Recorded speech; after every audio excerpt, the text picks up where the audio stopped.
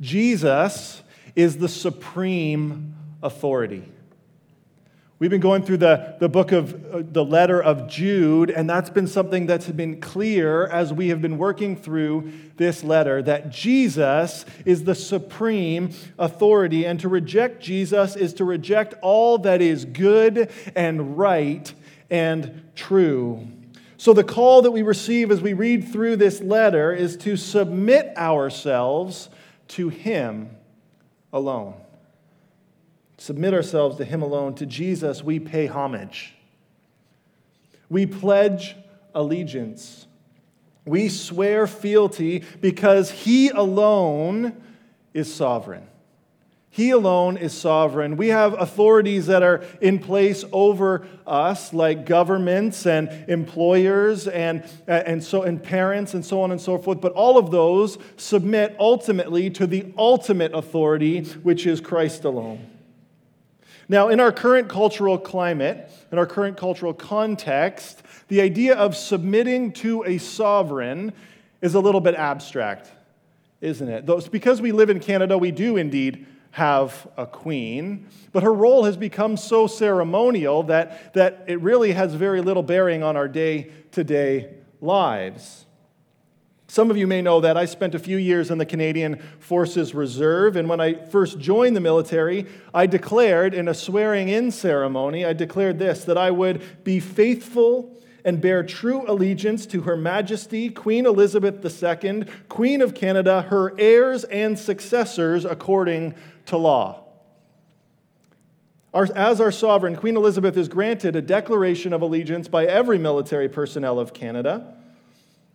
And this is an act that is steeped in history. It's steeped in history. But one that feels so distant from our actual life that I think often we pay lip service to the concept with no real bearing on how we conduct ourselves, on how we live. See, our culture is so individualistic that it's hard for us to grasp what living for a sovereign truly looks like. And it's because of that when we read through a book like Jude, we can miss this cultural significance of what it means to be a servant of Jesus Christ and be submitted to His authority. But throughout history, this has been a very real and present reality. Those who lived under a sovereign have always paid homage and pledged allegiance and sworn fealty to that sovereign, and those who refused found themselves on the outside of the protection of that sovereign, on the outside of a relationship with that sovereign. And this is hard for us, right? Because in a democracy like Canada, the reality is that we can accept or reject the authority of our prime minister and still enjoy the benefits of being a citizen of Canada. We can still get health care and financial assistance when we need it and protection because we're still a citizen. But if you are in a true monarchy, if you reject the sovereignty of the king or queen, the harsh reality is that they reject you. And you find yourself outside of their grace. Well, friends, we need to hear this morning that Jesus is the true ultimate sovereign. He is the true ultimate sovereign. And in the book of Jude, we see that there are only two sides. There are those who bow the knee, swear fealty to the King of Kings, and there are those who do not. And the whole purpose for this letter that Jude wrote was for faithful servants of King Jesus to contend for the faith. Why? Because rejectors of Christ's authority have crept in and are distorting the truth, causing division between God's people.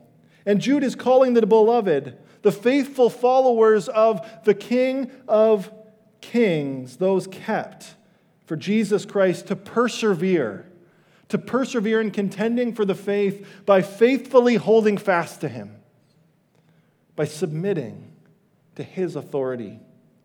And brothers and sisters, this is the same call that we hear this morning, that we are given today. So for those of you who've been with us for the last few weeks, you know that we've been working through this letter of Jude, and I'll be candid that when we first started into this series, I would have told you that I didn't know the book of Jude very well. But as we've worked through it, I'd have to admit that I didn't know it at all. And it's been fascinating as we've been going through and we've been hearing the preaching of God's Word, and we've been studying through this together, how deep and complex this letter is. And for those of you who don't know, we as pastors, we tend to, as we're working through our passages each week to preach them, we come together and we discuss this together, and it's almost like a plurality of voices who are coming around so we can best understand the text that is in front of us. And as we've been doing that week to week, I have been awed by the depth and detail and the complexity that Jude brings to this letter. It's really quite amazing. But I've also been wildly humbled. I've been humbled by the overall message to submit to Jesus as the supreme authority. Submit to Jesus as the supreme authority, and the reality that a rejection of the authority of Jesus is what ultimately drives us to corruption, to sinful living, what ultimately drives us to living for ourselves rather than for God. This morning, we arrive at the final 2 verses of the letter. And so if you haven't already, please turn with me in your copy of God's Word to the letter of Jude. And if you're not sure how to find there, just kind of go to the very end and go back one book. Okay, so like there's Revelation, which is the last one at the ending. You go back one and you'll get to Jude, but be careful, you might miss it. It is just one chapter. 2 pages on mine, but I think I have another Bible where it's only 1 page. So go ahead and turn to the letter of Jude. And this morning we're diving into verses 24 and 25. 24 and 25. And as you get there, perhaps your copy of God's Word, like mine, has a heading right before verse 24. Mine, the ESV, says doxology. Perhaps yours says something different, or maybe you don't have a heading at all. For those of you who don't know, those headings that you find in the Word of God aren't part of the text itself. That's something the editors have added in to help us find our flow and understand context a little bit better. But mine has the heading of doxology. And a doxology was something that New Testament writers often used to end their letters. And really what it is it's a declaration of glory to God. It's a declaration of glory to God. And in some of these letters, these New Testament letters, the doxology that's added is kind of like an add-on. Like they write their entire letter, they finalize their thoughts, and then they put in this declaration of glory to God. But in the case of the letter that Jude wrote, he masterfully links his introduction in verses 1 and 2 to his doxology in verses 24 and 25 to make this holistic flow through the entire letter. In fact, as we meet as small groups throughout the week, we're going to have the opportunity to compare that introduction to that doxology. But I'll leave that to you this week as you meet and discuss that. But these last 2 verses, in them we find what ultimately is a conclusion. We find a conclusion, and since it's the conclusion of the letter, it's safe to say that Jude is finalizing his thoughts in one final call, one final push to his readers. And the theme that's permeated through this whole book has been the authority of Jesus. And as we've been working through from section to section, we've seen this come up time and time again. We'll just take a brief survey here to see the authority of Jesus showing up through the book. If you look at verse 1, we see Jude who says that he is a servant of who? Jesus Christ. Right? Putting himself underneath as a servant of Jesus Christ. Look down to verse 4, where we see that the ungodly are those who deny our only Master and Lord, who? Jesus Christ. And then verse 5, we see that it was Jesus himself who saved God's people out of slavery in Egypt. He is the great I am, the God of Abraham and Isaac and Jacob, who led them up out of Egypt and out of slavery. Jump down to verse 9. We see that in this extra biblical example that Pastor Aaron kind of unpacked for us, which really helpfully, we see that Jude uses this example of the most decorated of the heavenly host who calls Jesus Lord and submits himself to Christ as Lord. And then we jump down to verse 14 and we see that it's Jesus himself who comes with 10,000 of his holy ones to bring judgment. And in verse 21, we see that we're told to keep yourselves in the love of God, waiting for the mercy of who?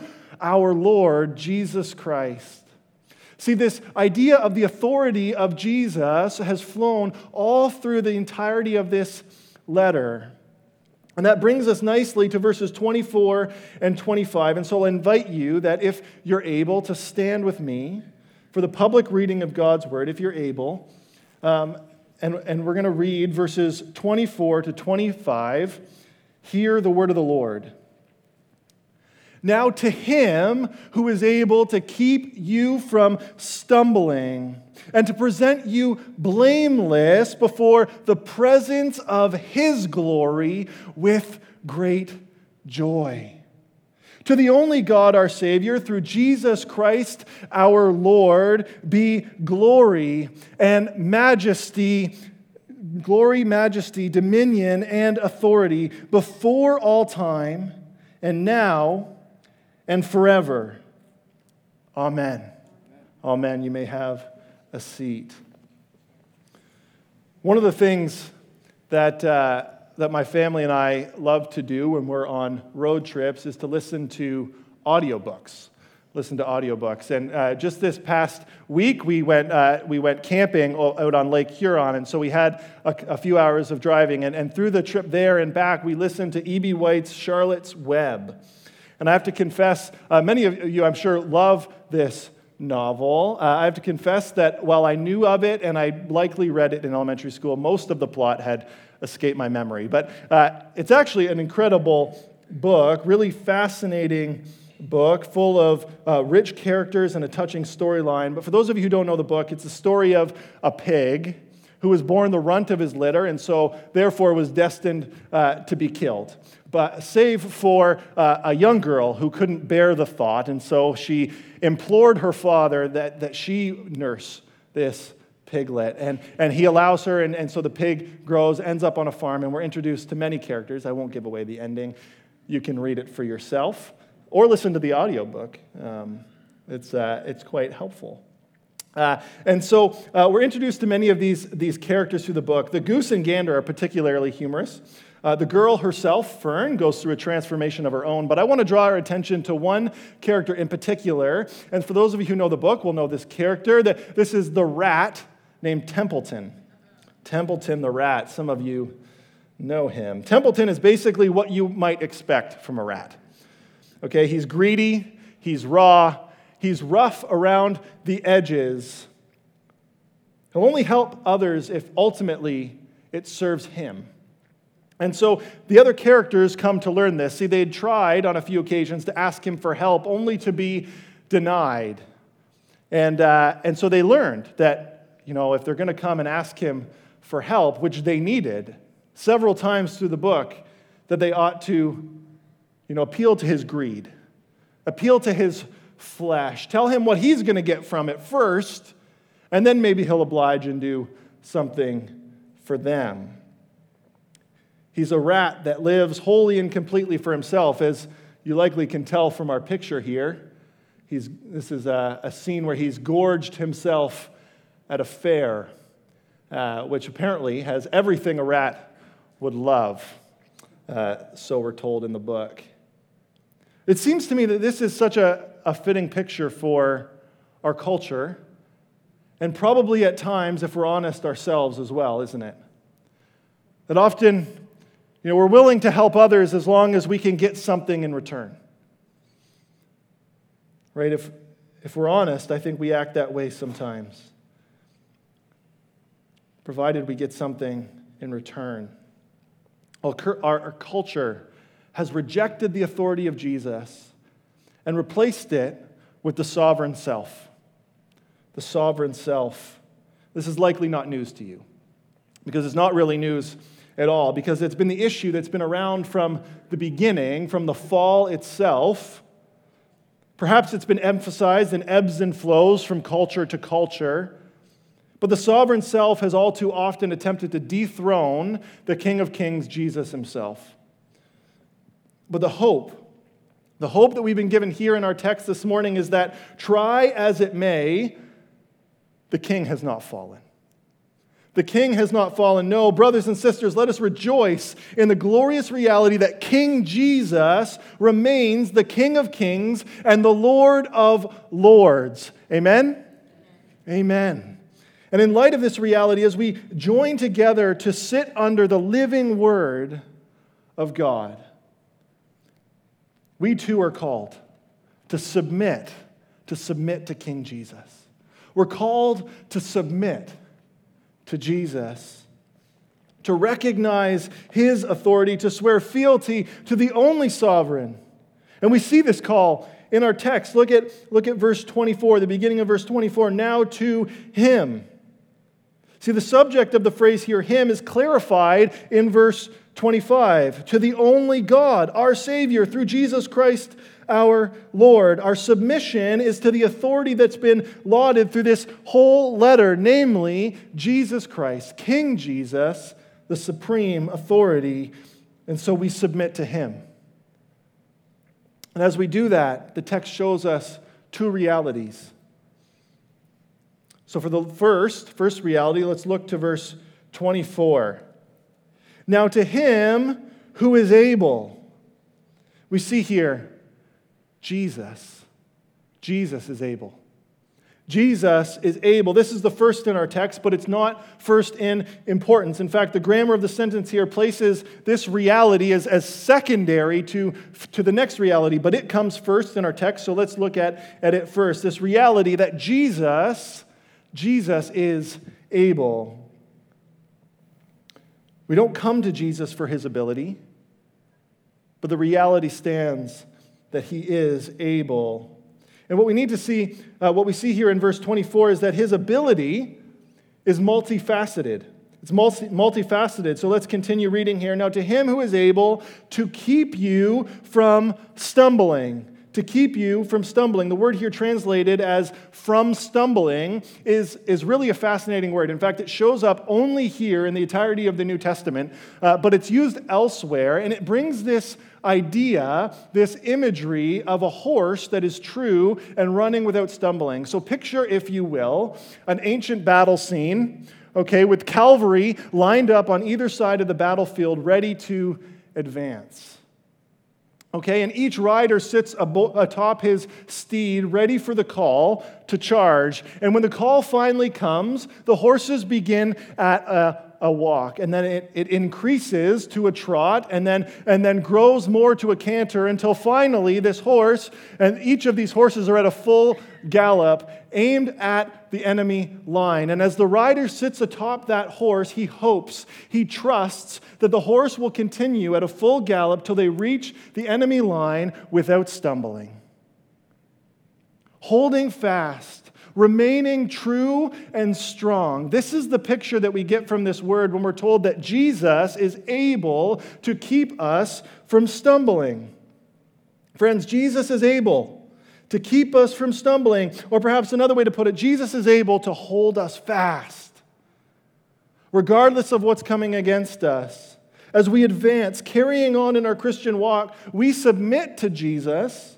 And when we do, and when we're truly submitted to him, he's able to hold us fast. To hold us fast, regardless of whatever adverse circumstances come upon us. I'm so thankful for John Bunyan's Pilgrim's Progress because it lays out the reality that the journey of the Christian is not for the faint of heart. It's no easy saunter through a field of wildflowers. The reality is it's a tumultuous mountain climb. We have this climbing equipment here. Imagine, and this imagery of a mountain climber.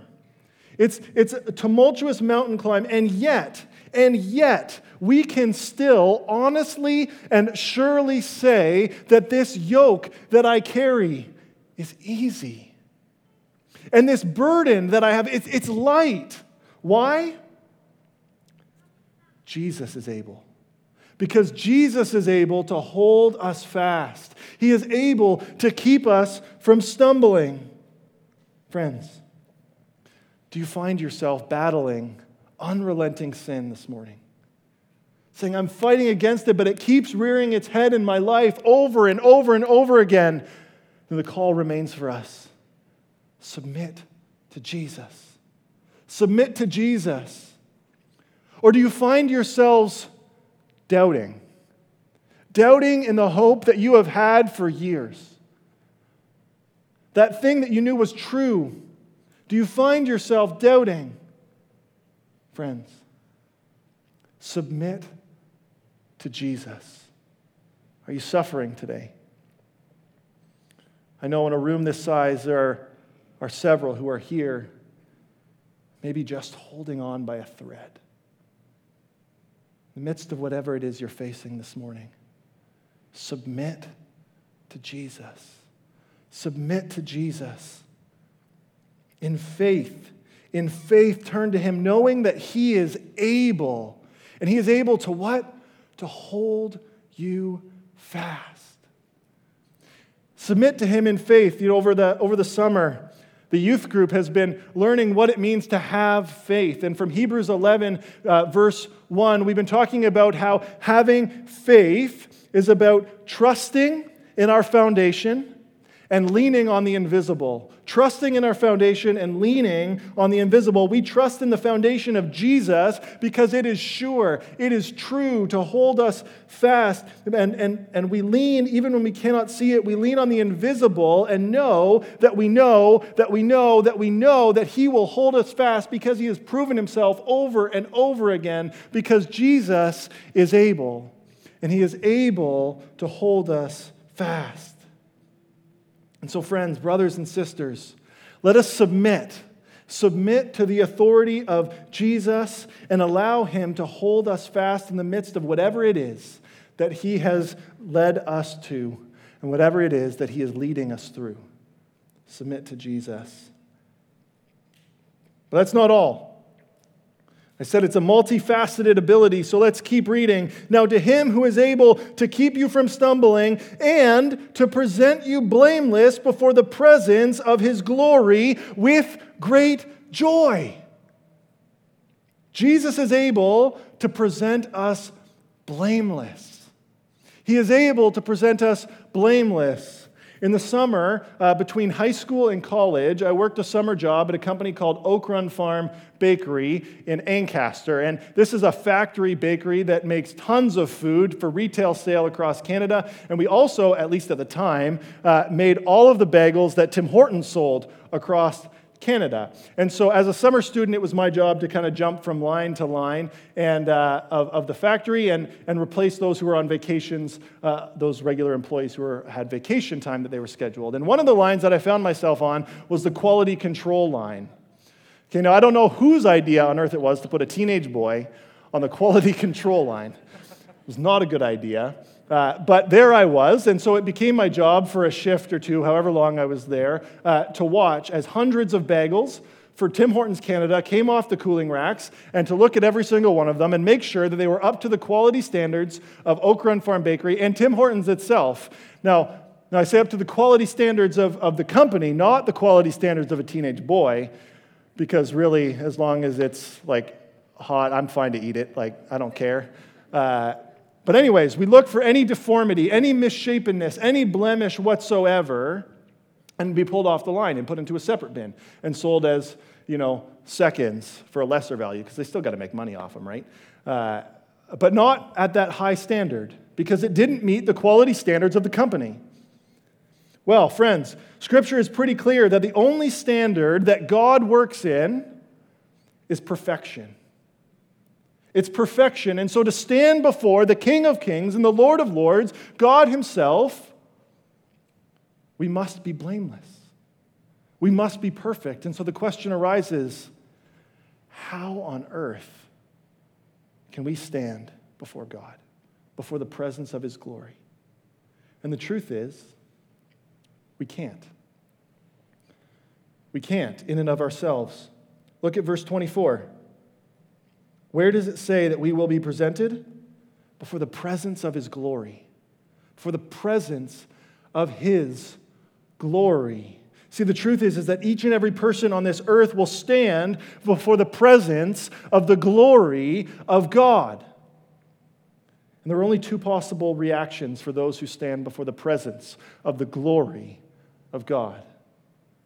Great joy and overwhelming fear. Great joy and overwhelming fear. And for those who have rejected the authority of Jesus, who have rejected the one true ultimate sovereign, when they stand before the presence of his glory, there will be only fear and trembling. Friends, if you're here this morning and you've not submitted yourself to the King of Kings, you stand opposed to him. So please, let me urge you. Let me urge you as strongly as I can. Submit to Jesus. Submit to Jesus. Give yourself to the King of Kings, because for those who are his, or in Jude's words in verse 1, for those who are called, beloved in the Father, and kept for Jesus Christ, verse 24 gives immense and overwhelming hope. Look at verse 24, the end of verse 24. Jesus is able to present you blameless before the presence of his glory with great joy. With great joy. On the day when we will stand before the presence of his glory, Jesus will present those who are his. He'll present those who are his. We will come with great joy. With great joy. Why? Because of the work of Christ. Not by any work of our own, but by the work of Christ, we will be presented. How? Blameless. Blameless. And because we will be blameless, we will stand with great joy, basking in the glory of our only God and Savior, our Lord Jesus Christ, to the glory of his grace forever and ever. Amen. So submit to Jesus. Submit to Jesus because he is able. He's able. I said earlier that the reality that Christ is able is actually the secondary reality. It's a secondary reality, and that's because it is not Christ's ability that drives us to submit to him. It's not what he can do for us that drives our praise and our adoration. No. The primary reason for Christ's absolute sovereignty is found in verse 25. Verse 25, look at it. To the only God, our Savior, through Jesus Christ our Lord, be glory, majesty, dominion, and authority before all time, now and forever. We submit to Christ wholly and completely because he is worthy. Because he is worthy. Jesus is worthy. The truth is there are many people and organizations and authorities who want us to submit to them and to give ourselves to them. But Jesus alone is worthy of our ultimate submission. Jesus alone is worthy of our ultimate submission.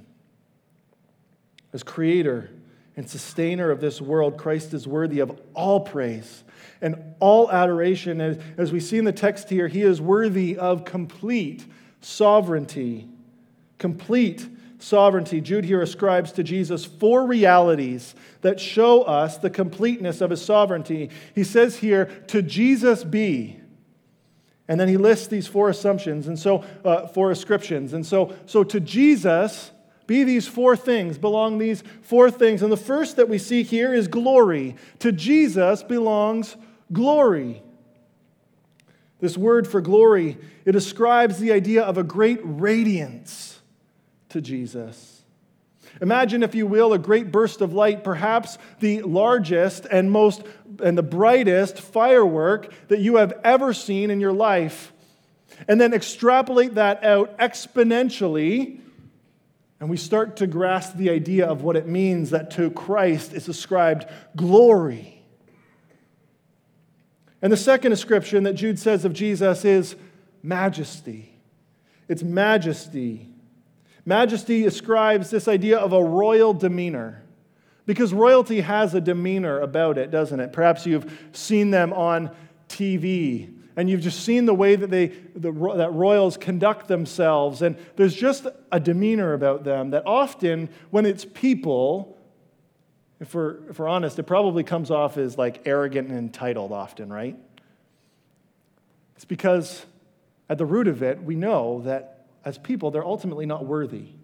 They're not worthy of it. Not so with Jesus. Not so with Jesus. No, being God himself, Jesus is wholly and completely worthy of that royal demeanor. And so all of those negative connotations fade away, and there stands Jesus, clothed in glory and standing in majesty. And the third description that is given to Jesus here is dominion. Dominion. And here Jude, he looks to the control of all things that Jesus has. Yesterday we drove into Toronto and we passed by Pearson Airport, and as I looked out, I saw the control tower of Pearson International Airport, and it struck me just how much control that tower has. Now, there's multiple people working in there, working for that control, but the amount of control that tower has for an airport like Pearson is incredible, isn't it? Think about the complexity of the amount of aircrafts coming in and out of there. That tower controls who and when and what can come in and out of that airport. Now think about that reality and how incredible that seems to us, and then spread that out to the entirety of the universe. Right? Like I said, we went camping this past week, and one of the things I love about camping is that you get to escape all of that light pollution and look up at the sky and see this amazing array of stars. More than you see ever within the limits of the city. It's incredible. The entirety, and that's even just like a fraction of the universe. So expand that out, and that is the dominion, that is the control that Jesus is given. Isn't that incredible? Isn't that amazing? And the Bible says that not even a hair falls from your head that God doesn't know about. Not even a hair falls out of place. This is the dominion of Jesus Christ. And the final description that Jesus that we see here in Jude 25 is authority. It's authority. And this description connotes an absolute right to rule the dominion that he's been given. Perhaps you found yourself on the other side, on the opposite of this, where you've been given a responsibility, like a work project or a team to lead or a job to complete. You've been given that responsibility without actually being given the authority to carry it out. It's a frustrating place to be, isn't it? Right, but not so with Jesus. No, he is given the complete authority, the complete right to rule over that dominion, that extensive dominion that he's been given of the entirety of the universe. Jesus has the right to rule it. To Jesus be authority. And all of these descriptions, all of them add up together to showcase for us that he is holy and completely worthy of ultimate, complete, holistic sovereignty. He is completely sovereign, ultimately sovereign, absolutely sovereign. And so, friends, let me urge you again, submit to Jesus. Submit to Jesus. See, the truth is that I don't know many of you intimately. There's some of you who I've sat and I've heard your story. I've walked with others of you an extensive way. But many of you I don't know as well as I would like. And so it would be difficult for me to give you specific examples of how to apply this text to your life. In fact, I don't like giving specific examples of how this text might apply, because then, that gives people an out and they go, oh, well, the preacher, he didn't tell me my specific circumstance, so this text must not apply to me. And so I need us to look at the text and hear the Holy Spirit teaching us, what's the implication for my life? So I can't give you specific examples, but what I can do is I can say that you're likely at risk of the same thing that I'm at risk of, which is to reject the authority of Jesus even for a moment. The most faithful followers at times do this, because the truth is that every time we find ourselves out of step with the walk of God, not walking with the Holy Spirit, we've rejected the authority of Jesus in our life anytime we find ourselves in sin.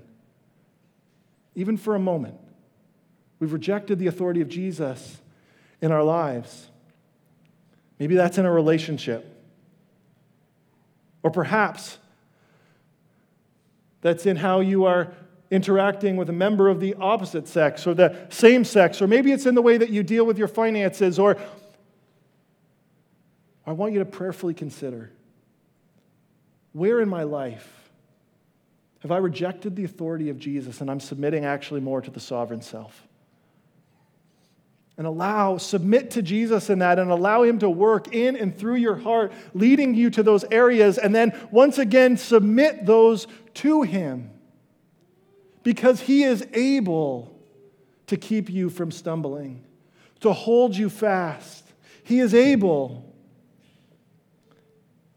Or maybe you're here this morning and you've never bowed the knee. You've never bowed the knee to King Jesus. And hear me, I understand that this is monumental of a concept for you. Because it means dethroning yourself and looking to the rightful heir of the throne in your life. But when you submit to Jesus, he is able to present you blameless. Blameless, regardless of what it is that you have done in your life. Regardless of where you find yourself right now, he is able, if we submit to him, to present you blameless. Blameless, friends. Submit to Jesus. Now we're going to respond. We're going to respond to God's word by singing back to him, singing truth. Earlier we sang the song, "Yet not I, but through Christ in me." And this is a song that's written by what is quickly becoming one of my favorite bands, CityAlight, and I can't commend them to you more. If you have a streaming service, go and search CityAlight. Go on YouTube, search CityAlight, and listen to their songs. They're incredible. You'll be blessed. I have been blessed by them. They just went on Spotify this week. I saw they released a new album and was wildly blessed and given immense hope this week as I listened through it. But we're going to sing another song that's written by them, and it's called Jesus Strong and Kind. It's been around for a little while, so maybe you've heard it before. If not, it is fairly easy to follow through, and the words will be on the screen. So feel free to sing along with us as we sing these truths back. And if you haven't heard it and you're having a hard time singing along, then just let it teach you. Close your eyes and listen and let the words flow in and let the Lord work in your heart as you hear these words sung. And we're gonna hear about how the reality that Jesus is able to hold us fast. And the reality that Jesus is worthy. Let's pray. Gracious Lord, King Jesus, Lord, I pray we would submit to you as King of Kings and Lord of Lords. To you be all honor and glory and majesty and dominion and authority from before all time, now, and forever. And all God's people said, Amen.